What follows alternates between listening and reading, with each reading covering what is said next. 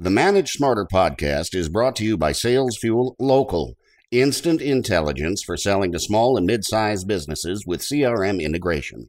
Learn more at salesfuel.com. Welcome to the Manage Smarter podcast with hosts C. Lee Smith and Audrey Strong. We're glad you're here for discussions on new ways to manage smarter, hire, develop and retain talent, improve results, and propel team performance to new heights. This is the Manage Smarter podcast. It's the Manage Smarter podcast, everyone. We have got a very prestigious and very interesting guest today. Welcome. I'm Audrey Strong. I'm Vice President of Communications at Sales Fuel. And we're going to geek out. So this is a topic that's near and dear to my heart. I'm C. Lee Smith, the President and CEO of Sales Fuel. And direct from the Princeton campus library, we have Edward Tenner. Edward, welcome to the show. I'm going to tell people a little bit about you. Hello, how are you? Hello, thank you very much. That's great. All those people studying behind you. It's very inspiring. Well, actually, I'm in a cafe, and they're really eating and talking rather than studying. Oh, good. No chance of being sushed. Yeah.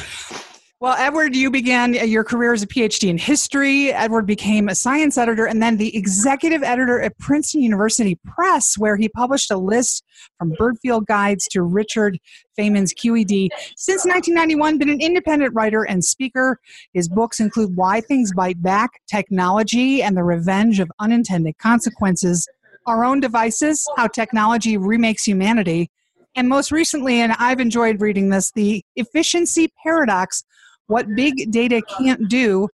And I think that it's insidious, isn't it, efficiencies? They really can produce all kinds of interesting results. Edward, you want to talk a little bit about the umbrella topic of that?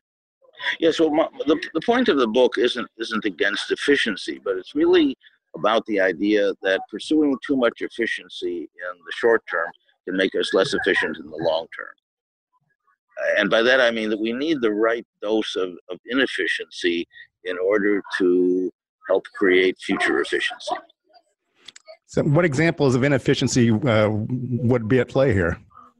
One of the favorite examples is how long it took for the Xerox photocopier to become a working product from the time the principle was patented in 1938 to the appearance of the Xerox 914 in 1959. And the inventing this was really a very inefficient process in which there were many starts and stops. For example, at one point, if a document had too many zeros and letter O's, the whole machine would burst into flames. So oh my gosh! You needed to reformulate the toner. So something that appeared as this miraculous product really required a lot of patience. And if people were really concerned with the most efficient use of their money in the short term, they wouldn't have backed it. However, once the Xerox 914 was launched, Xerox became one of the most profitable companies in return on investment in perhaps in history. And then when Xerox brought in professional managers who were looking at profit and loss, and they looked at these ideas in their research organization, the Xerox Palo Alto Research Center, Xerox PARC, and they said, well, it's going to be a long time, if ever, before we have these ideas like the graphic interface and the mouse. So in effect, they let Apple have it, and they stuck to photocopiers. I did not know that. Yeah, that's right. And so that they maintain a focus on what they believe that their core competencies were, and look what they gave up. Exactly. You in the book talk about the issues that are caused by efficiencies. Some of the things you talk about are asymmetric knowledge, the importance of passive knowledge, things that you don't, what did you say, that you don't know that you know? Tacit knowledge. So asymmetry, for example, is the fact that big companies, and especially platform companies like Amazon and Facebook and Google, they know so much more about the behavior of people interacting with their site than people know about how they work. This did not start with the internet, for example, in the heyday of the Bell system. Bell knew much, much more about people's telephone behavior than was ever published in academic papers. I knew somebody who worked there, for example, and he said they found in one survey that the same people who were paying extra for unlisted numbers would be interested in enhanced listings with their coat of arms. So there are all kinds of weird things about human behavior that people in industry know about. And one of the interesting trends in the last few decades has been that more and more social science knowledge is proprietary knowledge. It isn't the studies that are published in the journals, although some people in these organizations do publish openly. But in addition to what they publish openly, there is all this secret sauce that they have. Right. Campbell's Law was one of the things that you talked about. As you know, we're called Manage Smarter, so we have an audience of, decision makers and all that. And can you define it? And I love that example you gave about how they would change accounting methods, unintended consequences. Again, if we create an efficiency and then people find a workaround. And then also, could you explain maybe how managers can look for these types of situations and do an audit perhaps internally and find out that this is going on? Campbell's Law is a really important idea. I think one of the most important unsung ideas in social science. And once you describe it, it's really obvious that when you start measuring something in human behavior, you're starting to affect the behavior of the people who are being measured, and you're not necessarily giving them an incentive to do exactly what you want. You're giving them an incentive to get the kinds of results that look like what you want. For example, there are many corporate incentive programs that pay executives for results, and this was a product of criticism of corporate executives in the 70s and 80s, that they were complacent, that they were bureaucratic, they didn't put the shareholder interest first. But the problem is that somebody who is not putting the shareholder interest first will find ways to manipulate accounting so that the results are booked very, very impressively, but then down the line, there will be some deferred costs.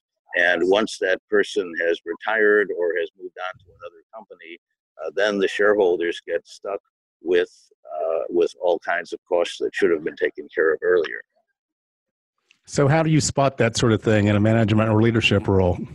Well, I don't have any formula for that, but I think that there is a I think that the best idea might be not to rely too much on those incentives, but to look for people who are really intrinsically motivated. That is, people who are really performing at their best, not because of the extra money that they're going to get, but because they really believe in the organization's mission, what they're producing, the services that they're offering.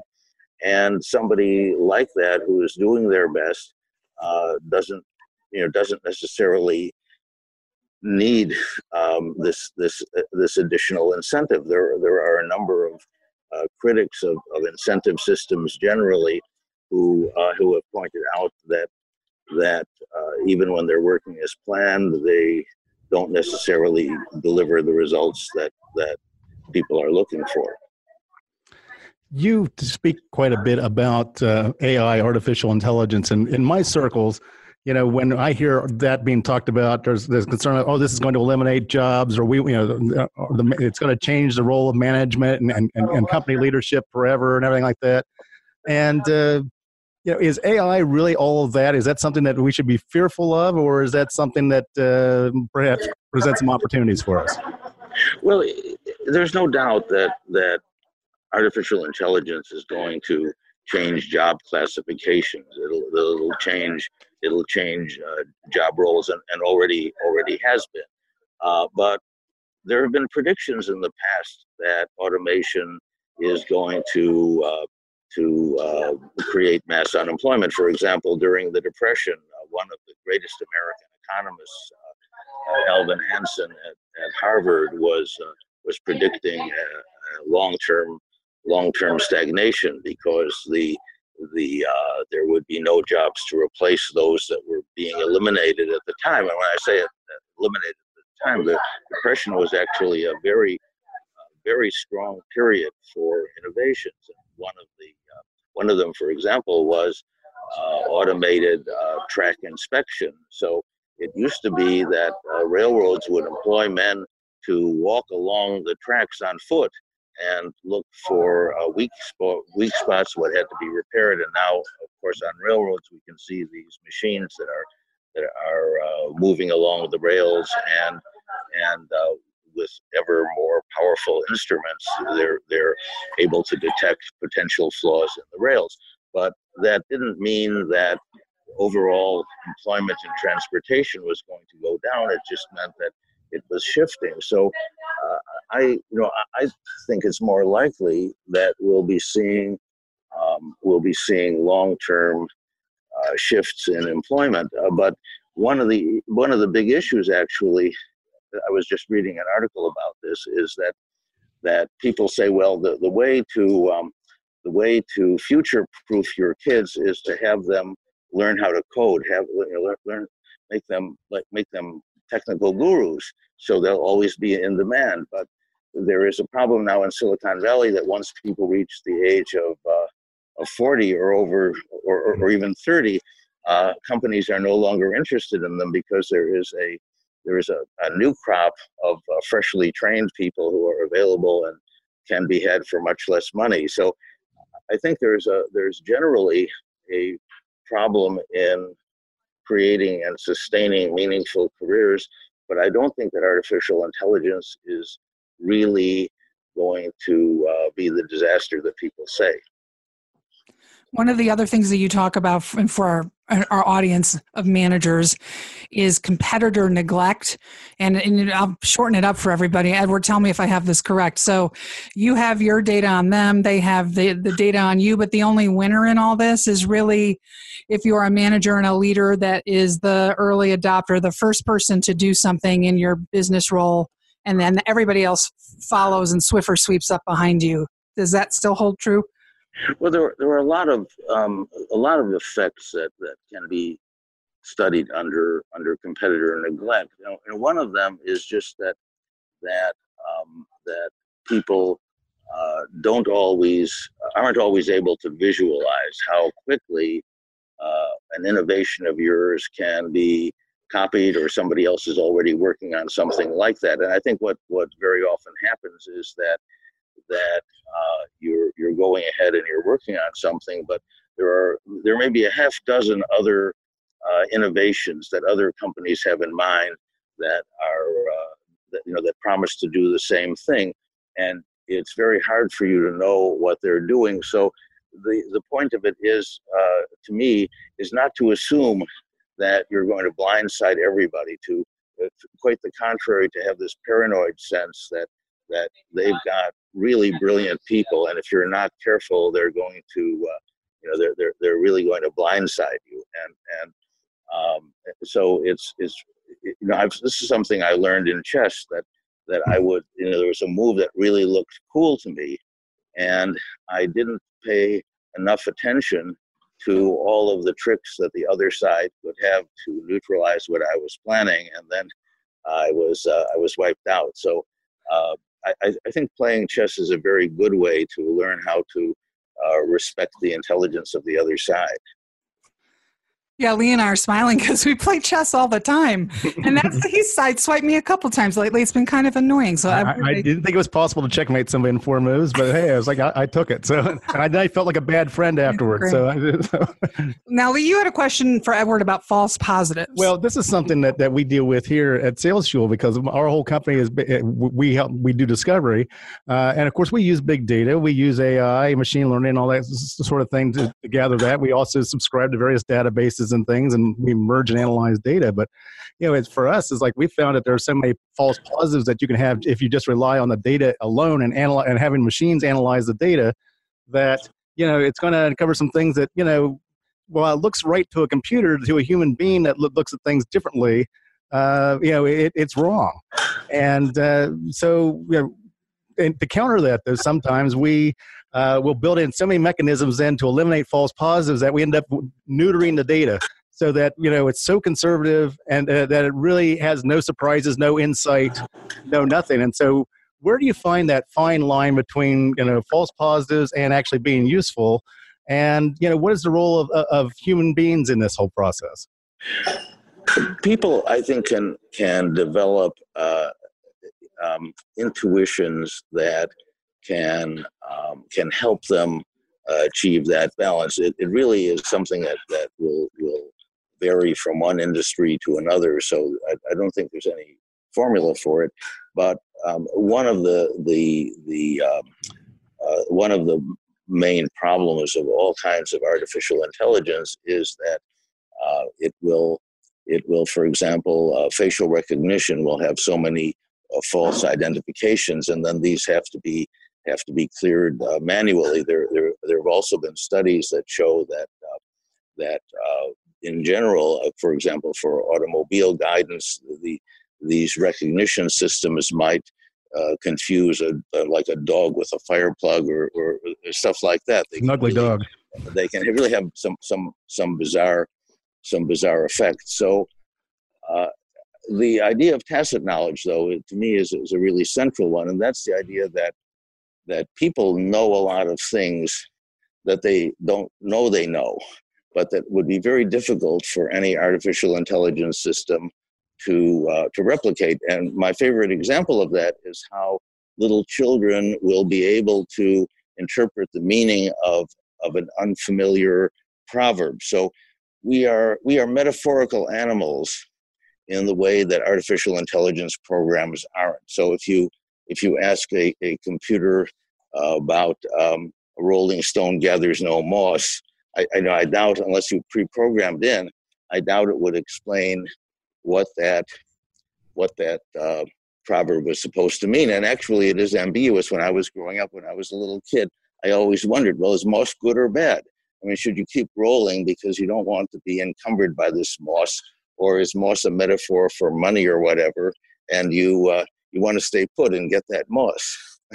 So that ambiguity, computers hate ambiguity, but ambiguity is really a very important part of human existence. One of the things that concerns me is that the person that's recognizing the patterns in the data, or the person that programs that, it's like, there's a certain either cultural or bias in their perspective. And so I'm thinking about Silicon Valley, and I'm thinking about the types of people that work in those jobs or whatever. They're not overwhelmingly female, and there are certain races and not other races and that sort of thing. Is that something that we should be concerned about being baked into our AI? Absolutely. And there are a number of very good books on the subject. So when I wrote my book, I did not go extensively into that because people like Cathy O'Neil, for example, in Weapons of Mass Destruction, discuss them. But on the other hand, what I tried to say was that it's a mistake to think that once we eliminate gender bias and ethnic and racial bias, that everything will still be unbiased. To the contrary, I'm arguing that those are only two examples of the kinds of bias that can be baked into artificial intelligence. What are some other examples? Well, I think for one thing, maybe a bias toward looking at what can be most easily measured, and not paying enough attention to things that might lead in the long run to more measurable results, but are harder to measure in the short run. That's just a general way of putting that.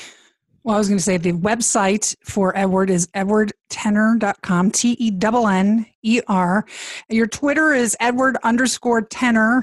The book, The Efficiency Paradox, What Big Data Can't Do. And I encourage everybody to watch you on your YouTube as well, because just the stories that you tell and the history that you have out of your scholarly and academic career, some of the stories and the examples you give that explain all this are fascinating. Mm-hmm. Well, thank you very much. Yeah. So we really enjoyed having you on the show, Edward, and we hope you'll tell a friend or a colleague about it. Subscribe, rate, and review. If we could have 5 stars, that would be great. ManageSmarter.com is where the show lives. The entire archive of episodes is on there. And also, if you'd like to suggest a guest, there's an inquiry form on there as well. So, Edward, such a pleasure. And I hope we didn't disturb the Princeton Cafe too much there at the library. No, I don't see a single dirty book. What's the special there today? I'm sorry? What's the special there today? Well, they're really, it's really a cafe that kind of serves the same thing all the time. I have not tried anything here in a long time. No criticism though. I'm sure it's perfectly good food. But the main thing is that they did not disturb me during this event, and for that I am grateful. And we are grateful for having you on. Thank you, Edward. Thank you very much. Thanks for listening. If you enjoyed the show, please rate and recommend on iTunes, Overcast, or wherever you get your podcasts. You can also get more great information at salesfuel.com.